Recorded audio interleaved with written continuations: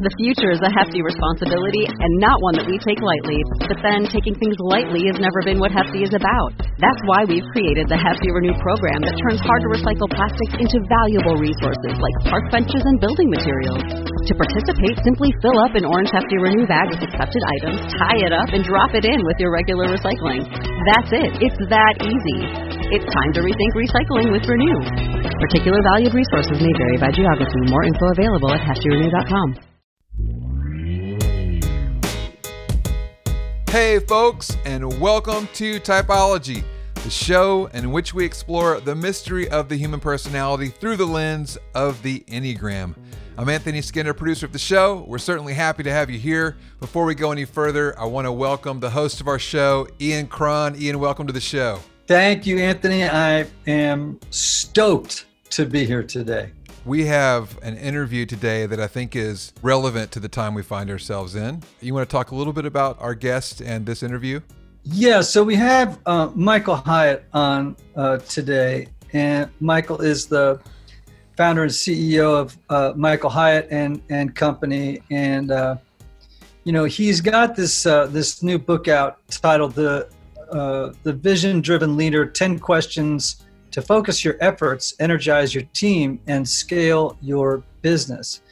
And, you would think, okay, well, we're going to have sort of a typical conversation with a new author who's doing a podcast tour probably and trying to get the word about his book. But I know Mike well enough as a friend that I was not going to allow it to be that, right? Mm-hmm. And this conversation went in directions about the cultural moment, about our political moment, about our social moment, that were so powerful. And,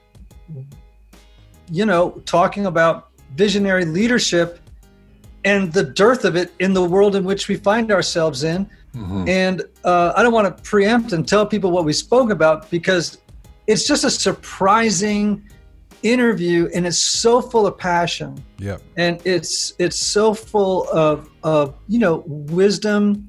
And I think people are going to be like, oh, I had not anticipated this conversation moving in the direction that it did. Yes, we introduced folks to this great new book, but we just took the conversation about it to a whole different level. Mm-hmm. You can see how energized I am. We just finished the interview, and I'm like, I want to go back and listen to it right now. Well, and Mike is a passionate guy, and he was extraordinarily passionate in this interview. So super excited to get to this interview. So let's go ahead and welcome our guest, Mike Hyatt. Michael Hyatt, my dear friend, welcome to Typology. Thanks, Ian. Good to be back with you again. It is always good to have you. You are a fount of wisdom, and today you're on the hot seat to do it again. Well, awesome. I hope you'll ask some deep, penetrating questions that'll get us past this superficial Enneagram 3 stuff. Okay. Well, trust me, we are. We're going to obviously talk about your new book, The Vision-Driven Leader: 10 Questions to Focus Your Efforts, Energize Your Team, and Scale Your Business. We're going to get into that, but I want to start off with this question. What have you learned about threes, you specifically, that has been revelatory, helpful, or convicting for you since we last spoke about it?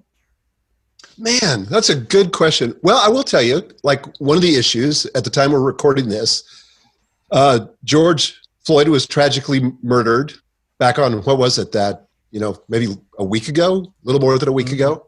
Yes. And man, I wrestled like for 3 days about what to say about that. And so some people just immediately jump to the conclusion, were you afraid? Well, I was kind of afraid, but for probably reasons you don't suspect. And it was this. I was afraid that I might just be kind of virtue signaling as an Enneagram 3, that I'm just going to post something just so people will think better of me. And I didn't want it to be about me.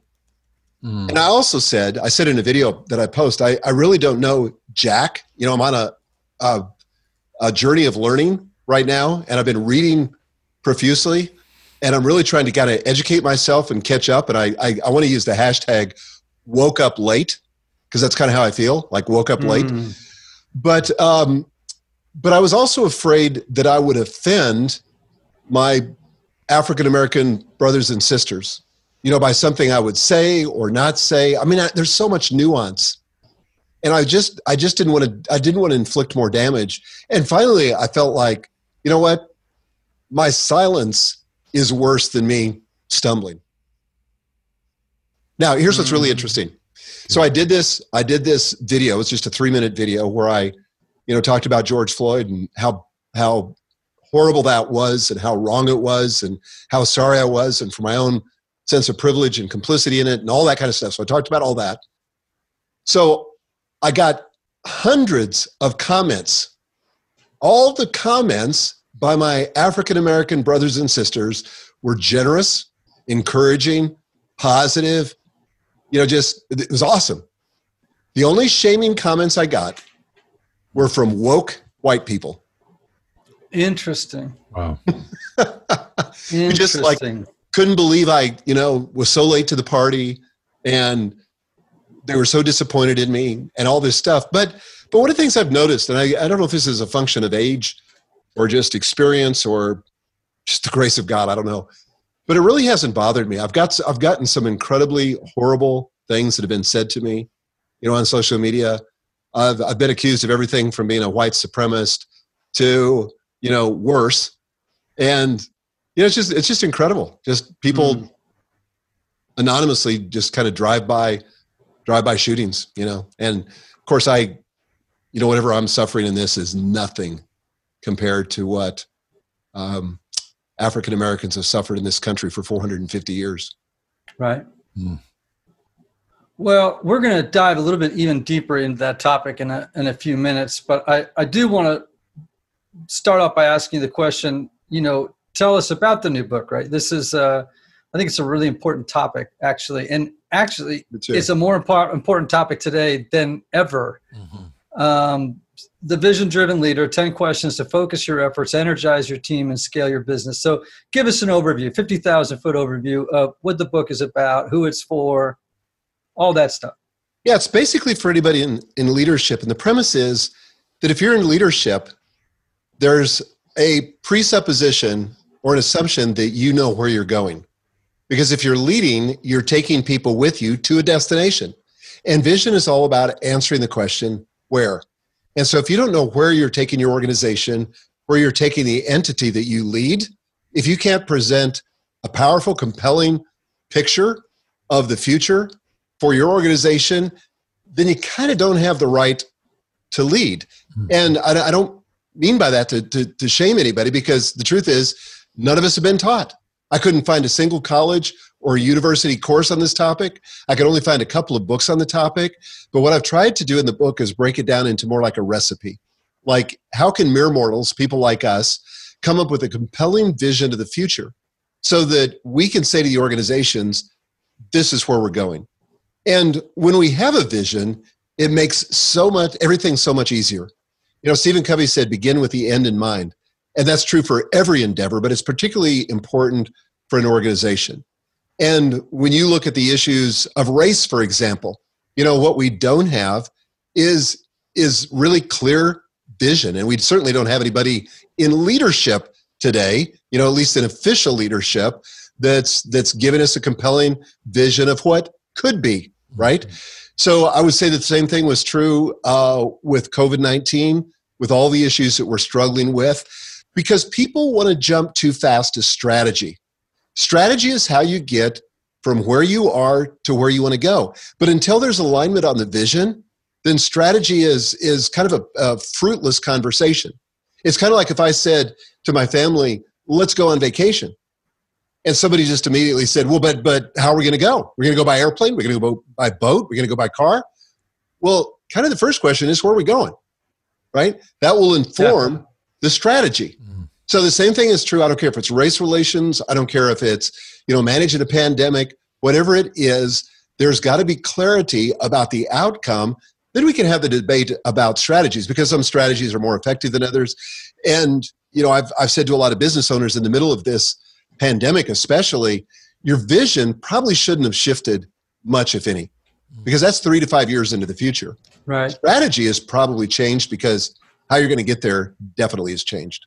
So who do you think is or was the most effective visionary leader historically, or in business or politics or whatever? Well, the one that I absolutely love is Martin Luther King Jr., his famous "I Have a Dream" speech. The thing about that speech that was so unbelievable is that you could see it, you could smell it, you could taste it. It was so visual. And he talked about a future state that was very compelling. I mean, every time I watch that speech, and I've posted it numerous times on Martin Luther King Jr. Day, is that it's so inspiring. I mean, I tear up when I hear that because, obviously we are a long, long ways from realizing that vision, but he held up that vision. I think that's why he was such a threat, why he was so dangerous to the status quo and to the existing power structures, and why ultimately he had to go, because that vision was powerful. Right. Yeah. In fact, you have a quote in your book, vision, and I'm going to bastardize this a little bit. Vision is a clear, inspiring, practical, and attractive picture of your organization's, and we could say country or whatever, nonprofit's future. Without this, you're effectively voting for the status quo, which is what you just said. I guess as a country, we could say that we have settled, or we have voted for, or been in denial about things to the point that we are living in nothing but the status quo until recently. It's really true. I kind of was hoping with the pandemic, and maybe even with the protests, that we're shaking the box enough that somebody will arise that can give us clarity about a vision. I mean, the great leaders in history, you don't have to, there's been Republicans, there's been Democrats, or, on both sides of the aisle, but to get above the kind of petty bickering and these very small story issues, and to get to something bigger that people can unite around.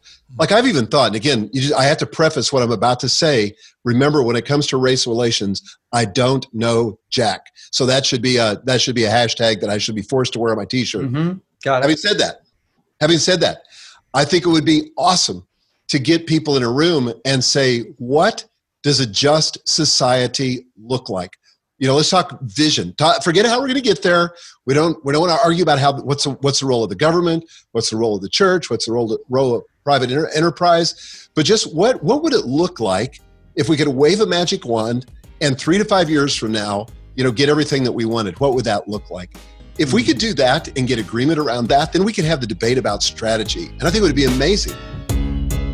Hey everybody, one of the lessons I've learned over the years is that not everybody benefits from a traditional 50-minute counseling session. And this is why some people can go to couples therapy or personal counseling for a long time and never really get anywhere. This is why I'm such a believer of intensive counseling and my friends at Restoring the Soul in Colorado, created by my longtime friend Michael Cusick to help couples or individuals experience deep change in half-day blocks over 1 or 2 weeks. Now listen, if you can't wait months or years to get to the bottom of an issue or to experience breakthrough, you need to get in touch with my friend Michael and his extraordinary team of counselors at Restoring the Soul. If you're looking to get out of the rut you're in, but can't wait months or years, call Restoring the Soul today for a free consultation with Michael's staff. Call 303-932-9777 and learn how their intensive counseling process can help you.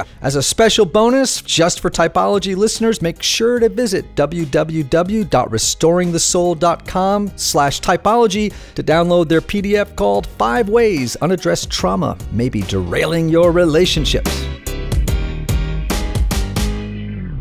So here's a question. If you had 10 minutes to stand in front of Congress and deliver a meditation or a lecture on visionary leadership, what would you say? What advice would you give them? What practical things? I mean, you just gave one, but like what would you get up there and tell them as someone who has now deeply studied visionary-driven leaders? Well, I think that what I would say is that you've got to decide whether you're going to be a visionary leader or not. Are you satisfied with the status quo? How long must this dysfunction go on? You guys have more power than you realize, and it's time you start using it. Not to beat, your opponents into the mud, but to cast a vision for a bigger, better, brighter future for all Americans. And to fold everybody into that conversation. I don't care if it was, Ronald Reagan or JFK or Bill Clinton or whomever.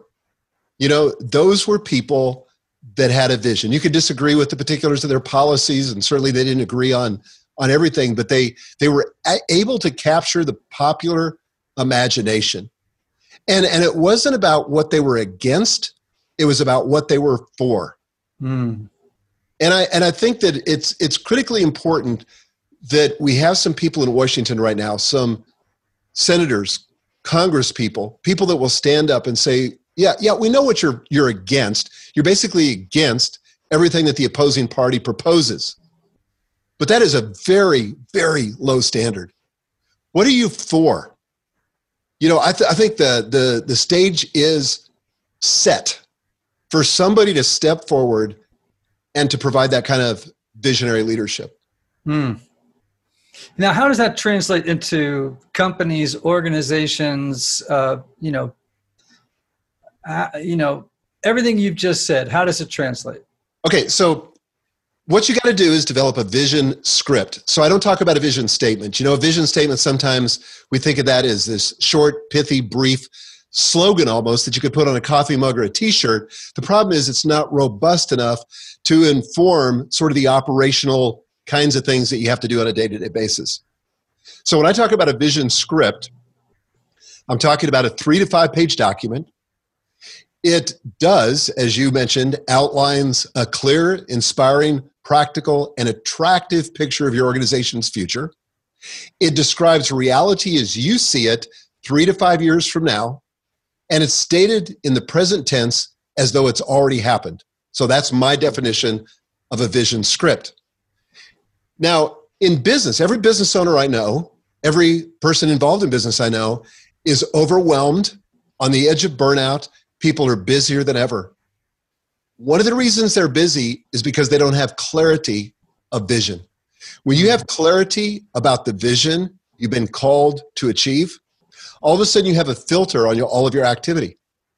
You can eliminate sideways energy, busy work, and focus on the work that drives toward the vision, and only focus on that. It gives you a filter for saying no to the wrong opportunities and yes to the right ones. The more successful you become, and I'm sure, Ian, you've experienced this in your business life, the more successful you become, the more opportunities that you attract. But the problem is distractions show up at your doorstep disguised as opportunities. And without a vision, you don't have a way to discern the difference between the two. So I tell the story in the book of starting my publishing company. I started the publishing company in 1986 with a business partner, and we were immediately successful because we published the autobiography of Oral Hershiser, who was the then famed pitcher of the Los Angeles Dodgers. They had just won the World Series, and he was a household name and on the cover of every magazine. So we published his autobiography. It ended up on the New York Times list, where it remained for weeks and weeks and weeks. And it generated a ton of cash and a ton of opportunities. Before we knew it, without a vision, we were publishing reference books, children's books, gift books, coloring books, even a big Bible project. And our focus was fractured. Our resources got depleted. And that company went broke. Not because we didn't have enough cash, although that was ultimately the symptom, but because our opportunities didn't have a filter. There was no vision, and we were pursuing everything in every possible direction, and that company went bust. I think some people think that only certain numbers on the Enneagram are natural visionary leaders, and the ones that people always bring up are threes, right? And while other types might be better managers than visionary leaders. Now, do you think that's true, or do you think any number on the Enneagram could be a visionary leader? Well, first of all, let me just say that we do need managers. So I talk about this in chapter 1, the difference between leaders and managers, and basically the difference is vision, but I don't denigrate managers. Managers are important, right? So yes, I do believe that it can be any Enneagram number. Now, let me just take this to a slightly sort of out of the Enneagram conversation, because a lot of people would think, not knowing the Enneagram, that the more charismatic you are, the more likely you are to have a vision. If you're the Steve Jobs, well, of course. Right. A 7. Yeah, he's got more charisma than is allowed by law.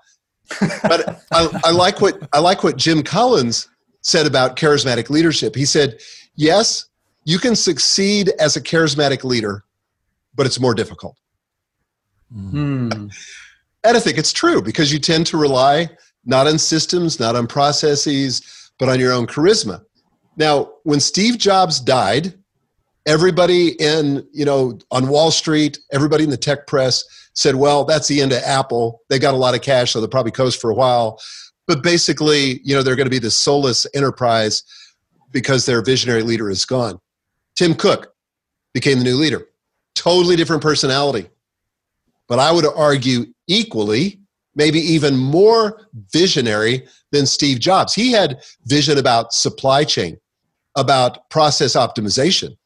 And if you look at what has happened to the market cap of that company since Tim took it over, it's like a 300% increase over how Steve left it. So two very different personalities. And I think it really boils down to, Ian, if you have a recipe for how to create the vision, which is what I tried to provide in the Vision-Driven Leader, I think anybody who's willing to take the time and be thoughtful and reflective about the future and can connect with what they really want and get clarity on that can lead with vision. Yeah, I'm so glad you said that, and that because I think it really gets to a few things. One is I think about Bill Gates, a 5. Have you watched the documentary on Bill Gates yet? Unbelievable, right? Yeah, I loved it. Yeah. So he's a 5. And now people would not think a 5 could be a leader at that level, right? I mean, his Microsoft years were unbelievable, right? People would think, let's face it, 7s, like a Steve Jobs, was possibly a very unhealthy 7 who spent a lot of time in 1, kind of a crazy 1 land. He brought a lot of charisma. He brought a lot of, as you said, but also a lot of expertise to the table and vision as well. We can't fault him for that. I think our best presidents have been 9s. You said that to me before, and I think that's so fascinating. Oh, yeah. Those 9s. Yeah. Well, think about, and you said this earlier about Martin Luther King, and I think this is true about casting of, I think one of the things that visionary leaders do is they don't try to come in the front door of people's intellect. They come in through the back door of their imaginations. Love that. They sneak up on the imagination, and that's where the real change takes place, right? A visionary leader changes people's imaginations, not their opinions, not their minds, but ultimately their imaginations. And just to add something to that, their perception of what's possible. Yes. Because JFK was that kind of leader. So he stood up before a joint session of Congress, and his vision was that we would put a man on the moon within a decade. Right. And it was so out there because even NASA opposed him at the beginning. They said, "You got to be kidding me. We don't have this technology. Where do you think we're going to get this technology?" Right. And it was just this incredibly compelling vision that drove the technology. Yep. Yeah. Yeah. You look at, I think about Ronald Reagan, who was a classic 9. Okay. I think, no question. And his speech about, the city, the city on the hill. In fact, I would argue that sometimes American leaders or presidents, part of their job is less about policy walking around. You know what I mean? Like we've had, it's really about appealing to the imaginations and the better angels of the people they serve. Mm-hmm. I remember when Ronald Reagan gave that speech, "It's morning in America." Yes. That was just like, everybody could see that. I mean, you know what it's like when you get up in the morning, it's a beautiful morning, and everybody like to think that, we've got another day, we've got another opportunity. And he captured people's imagination with that simple metaphor. Yeah. Now it's interesting, Mike, and I'm not, again, this is not a knock on threes. I know plenty of three visionary leaders like yourself, but recently I worked with 2 7 entrepreneurs. Now, as you know, sevens are consummate entrepreneurs. They have great vision. They're charismatic. They inspire people. They're kind of like the guy in The Music Man that everybody follows because they have a great idea. They have and they can take complex ideas in large bodies of knowledge and then collide them and come up with new ideas that nobody else ever saw. New opportunities no one ever saw. In both cases, at about year 5 in the organization, they realized that their being CEO was the worst thing they ever could do going into the future, right? That they were terrible managers. They were great visionaries, terrible managers. And in both instances, they hired threes. Mm-hmm. Now why, okay, tell me why. Well, I would see that because threes are people that usually have pretty extraordinary focus and kind of an achievement orientation. So you're going to see progress. Whereas I think the sevens, and of course all this is at the risk of stereotyping, but sevens, because they have an idea a minute without a vision, then they deplete the organization's resources and run everybody ragged. And everything's going in 5 different directions and nothing is moving forward like it should. And I've worked with a lot of sevens too, and they're initially very inspiring. And if they're not careful, if they're not disciplined, if they don't have colleagues that surround them that can kind of, compensate for where they're weak, they can wear out an organization and leave everybody exhausted. Yeah, that's a really good way of putting it. I in both instances, by the way, with both of these companies, they grew by like 200+% when the 3 became the CEO. Wow. And they moved the 7 over in the organization to do new vision work. You know what I'm saying? Perfect. Like new vision work, or they bought them out and they left to go start something else somewhere else, and do something altogether new. But I thought, boy, that was really self-aware on the part of the sevens to say, I'm a visionary in the early stages. I can get people on board with a vision, but when it comes to execution, when it comes to actually making this thing happen with wheels, I need to get somebody like a 3 in the driver's seat. Yeah, the sevens can get bored easily. And unfortunately, and I have some of this myself, even as a 3, where I love to gin things up and get them going. But, unfortunately, things take longer and cost more than you think to bring them into fruition. And that's when I start to lose interest too. But I've just built my team so that I can stay in my sweet spot and focus on where I'm strongest, and other people can take over and run the thing all the way down, to the goal line. So as a 3 and as a visionary driven leader yourself, what blind spots have you discovered that other 3s could benefit from knowing about? Well, you can also exhaust an organization. I think if 3s have a superpower, one of them is stamina, and they think that everybody's wired that same way. And I've really, really had to discipline myself to observe boundaries. Like early in my career, I didn't do that at all. So early in my career, I didn't have any boundaries. If I didn't get it done during the day at the office, then I drug the laptop home and cracked it after we had dinner and kept working, into the wee hours of the night, or worked through the weekend. Or, the other thing I would always do, I never went on a vacation and didn't check my email. It was just like I would get up at 4:30 or 5 in the morning while the family's still asleep and work for 3 or 4 hours and then, do the vacation stuff. But even then, my head wasn't really in the game. And so to set myself some boundaries, huge. This was huge for me. To say, I'm going to quit work at 6 p.m. I'm not going to work on the weekends. When I go on vacation, I'm not going to work. Not going to think about work. I'm not going to read about work. I'm not going to talk about work. I have these little rules that have helped me. But like last year, for example, and I think this speaks to the power of a vision. We have clarity of vision. Everybody in the organization aligned around the vision and everybody executing against the vision and not doing a lot of busy work. Last year, and I've told you this before, our business grew over 60%. And I worked took off 162 days. And I need a strategic vision. Well, it does help you achieve more by doing less. But boundaries and constraints are our friends.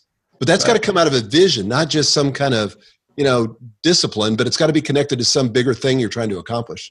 I want to just pop back to what's happening in our current culture because we have a dearth of visionary leadership. I think we have a lot of, I do think we have a lot of would-be managers trying to function as visionary leaders in certain areas of government. But so here's a really dangerous question. Are you ready? Mm-hmm. If you had 10 minutes in the Oval Office,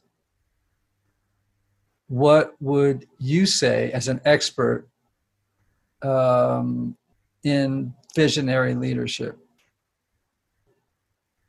Man. And don't give me that Trudeau 21 seconds of silence. Well, here's what I would say. I would say that, we need a uniter in chief. We need somebody that can see the bigger vision and create something that appeals to people regardless of where they are on the political spectrum. I'm not saying policy is not important. But if we don't regain our sense of vision for a story that's bigger than our partisan, petty politics, then our country is going to self-destruct. Mm-hmm. Mm-hmm. And I feel like it's not the president's job. And I don't mean this as political commentary, really. I'm not trying to be partisan myself. But I think it's the president's job not to get into the weeds on the policy or to attack his opponents. But I think, the first thing I would say, listen. You cannot change what you don't understand. And if there's anything I've learned in the last week and a half, I don't understand enough to be making recommendations as to what we should do. I'm like on a listening tour. I'm trying to make up in my own life the lack of education that I got as a white American. Because listen to this. I don't know if it's the same for you, Ian, but outside of Martin Luther King Jr. and Rosa Parks, I don't remember anything in my formal education that talked to me about the 450 years of oppression of our Black brothers and sisters in this country. And now I'm reading this wonderful book called The Warmth of Other Suns. And it's basically African-American history seen through the lens of 3 specific African Americans. And the writer is amazing. But I'm viscerally connecting with it and I'm seeing it. But until I understand that, and I'll never understand it as a white male, but until I have at least some modicum of understanding and some sense of empathy, I can't be proposing something different. And I think, and I do say this in the Vision-Driven Leader, that people want to be heard. In other words, if I'm in a situation that's highly volatile, like I'm the executive chair of a seminary that's had a kind of a history of a lot of conflict. And thank God, most of that's been resolved now. But my predecessor, and this is risky for me to say this, but my predecessor kind of fed that conflict and would become one of the partisans. The thing I felt like my responsibility to do was to listen carefully to both sides and make sure that they had the opportunity to be fully expressed, so that when somebody in a heated board meeting would go off and give a speech and state in very volatile terms what they believed, my role was not to oppose that, but to say to them, is there anything else? Right. Is there anything else? Because here's what adults know. Adults know that not every decision is going to go their way. But if they feel like they've been heard, and if they've been considered thoughtfully, respectfully, they're much more likely to align, even with the decision they don't agree with. Mm-hmm. But what we have now is people that are they look like they're listening, but they're simply waiting for their turn to pontificate. Mm. And I just think that in the Oval Office, and again, not talking about the present occupant specifically, but to anybody that would dare to be foolish enough to occupy that job, I think that person has got to be a listener, has got to be a healer, has got to be a bridge builder, has got to take the Venn diagram and find out where the overlap is between the two positions and say, okay, look, we disagree on this, but can we agree on this, and how can we drive this agenda forward? I think one of the worst things that a visionary leader, and now you're the expert on this, you've written, the Vision-Driven Leaders, this great new book on visionary leadership. But I think one of the worst things that a visionary leader can do is fall prey to nostalgia. Yes. Now, again, I'm not going to reveal my politics here, but this is what I always struggled with when I saw Make America Great Again. Mm-hmm. It was looking backwards. Yep.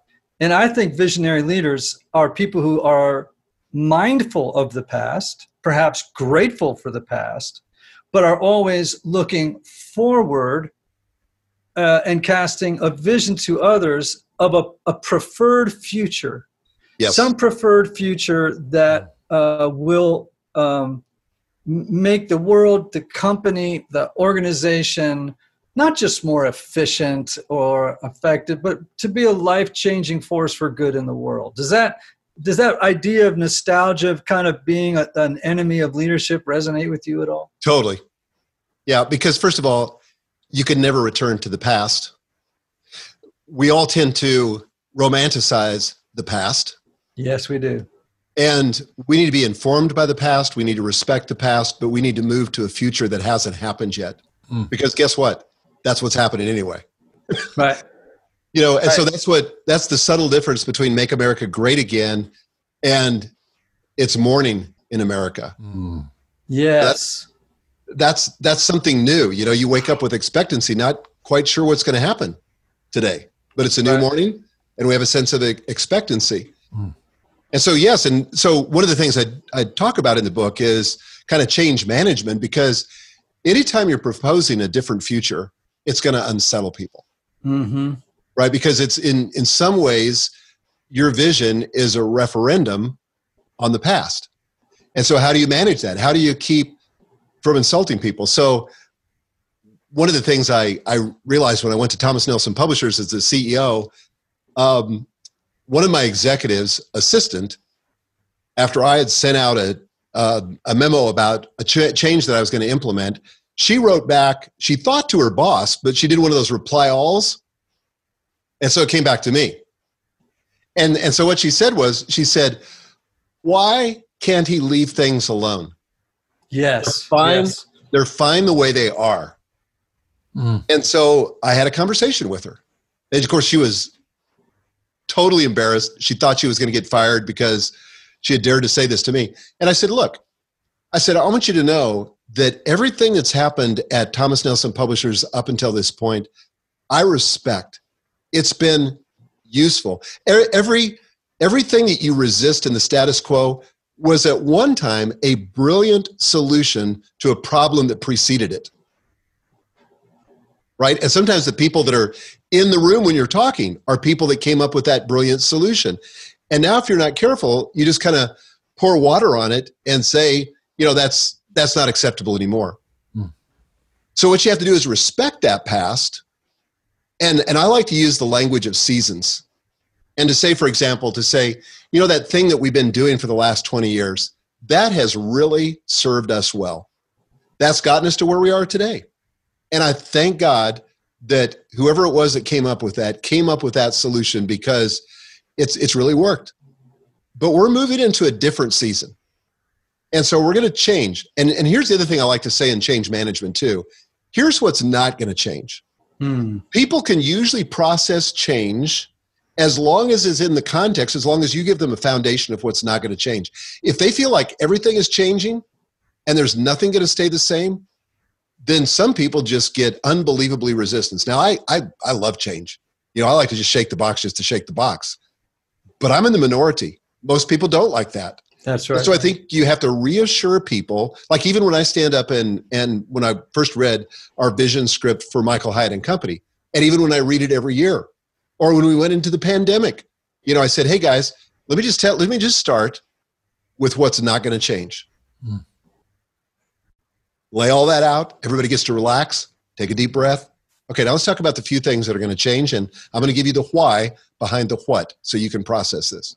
Man, I love the deliberateness of that thought. And the thing I'm really excited, Michael, about the Vision-Driven Leader, this new book of yours, is called Serendipity, but it's coming, I think it's, as people can tell from where our conversation has gone, it's a much bigger conversation, right? This is not just a book that's going to help organizations and companies. Of course it is, right? It's aimed at that. Yeah. But I just think the whole conversation about visionary leadership is something that is much bigger. The conversation now is much bigger.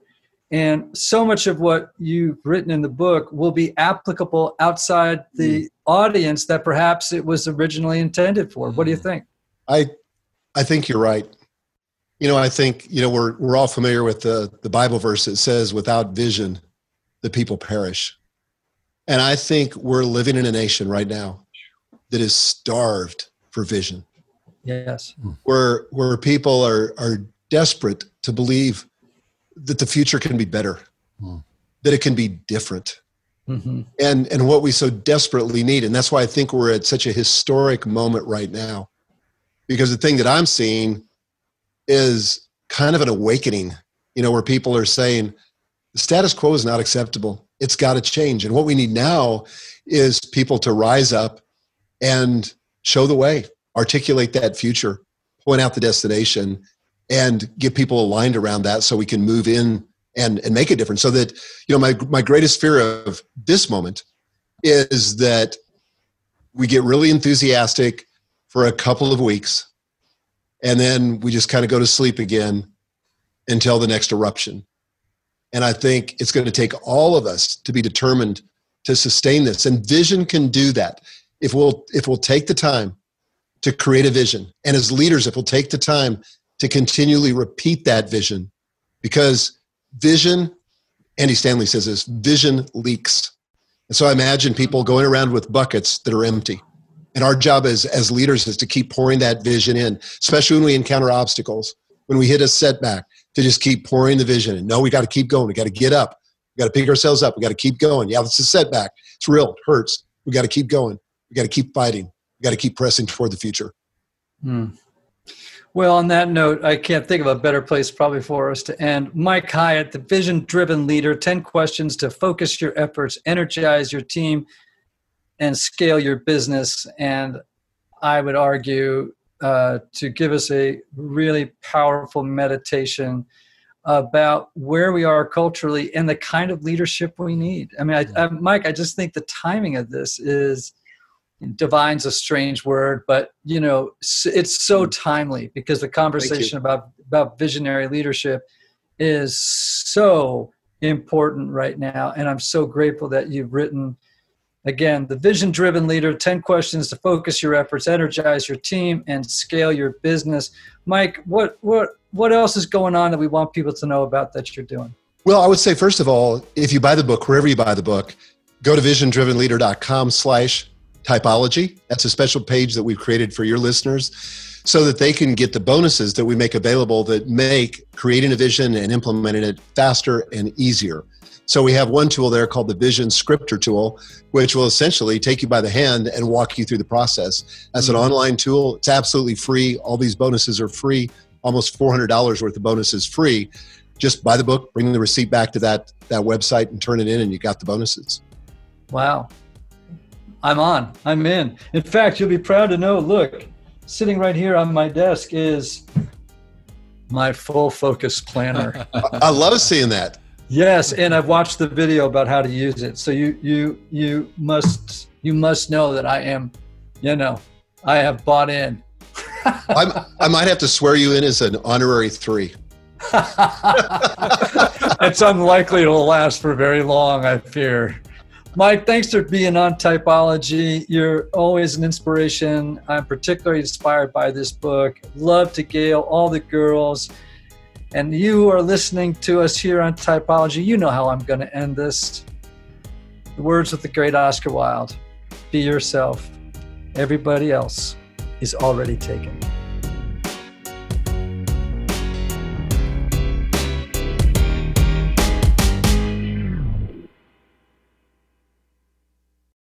If you own a vehicle with less than 200,000 miles and have an auto warranty about to expire or no warranty coverage at all, listen up. CarShield has a low-cost month-to-month vehicle protection plan that covers more parts than ever. Visit carshield.com/audio to find out how you could pay almost nothing for covered auto repairs. Drivers who activate this vehicle protection today will also receive free roadside assistance, free towing, and car rental options at no additional cost. Get your free quote today at carshield.com/audio. That's carshield.com/audio.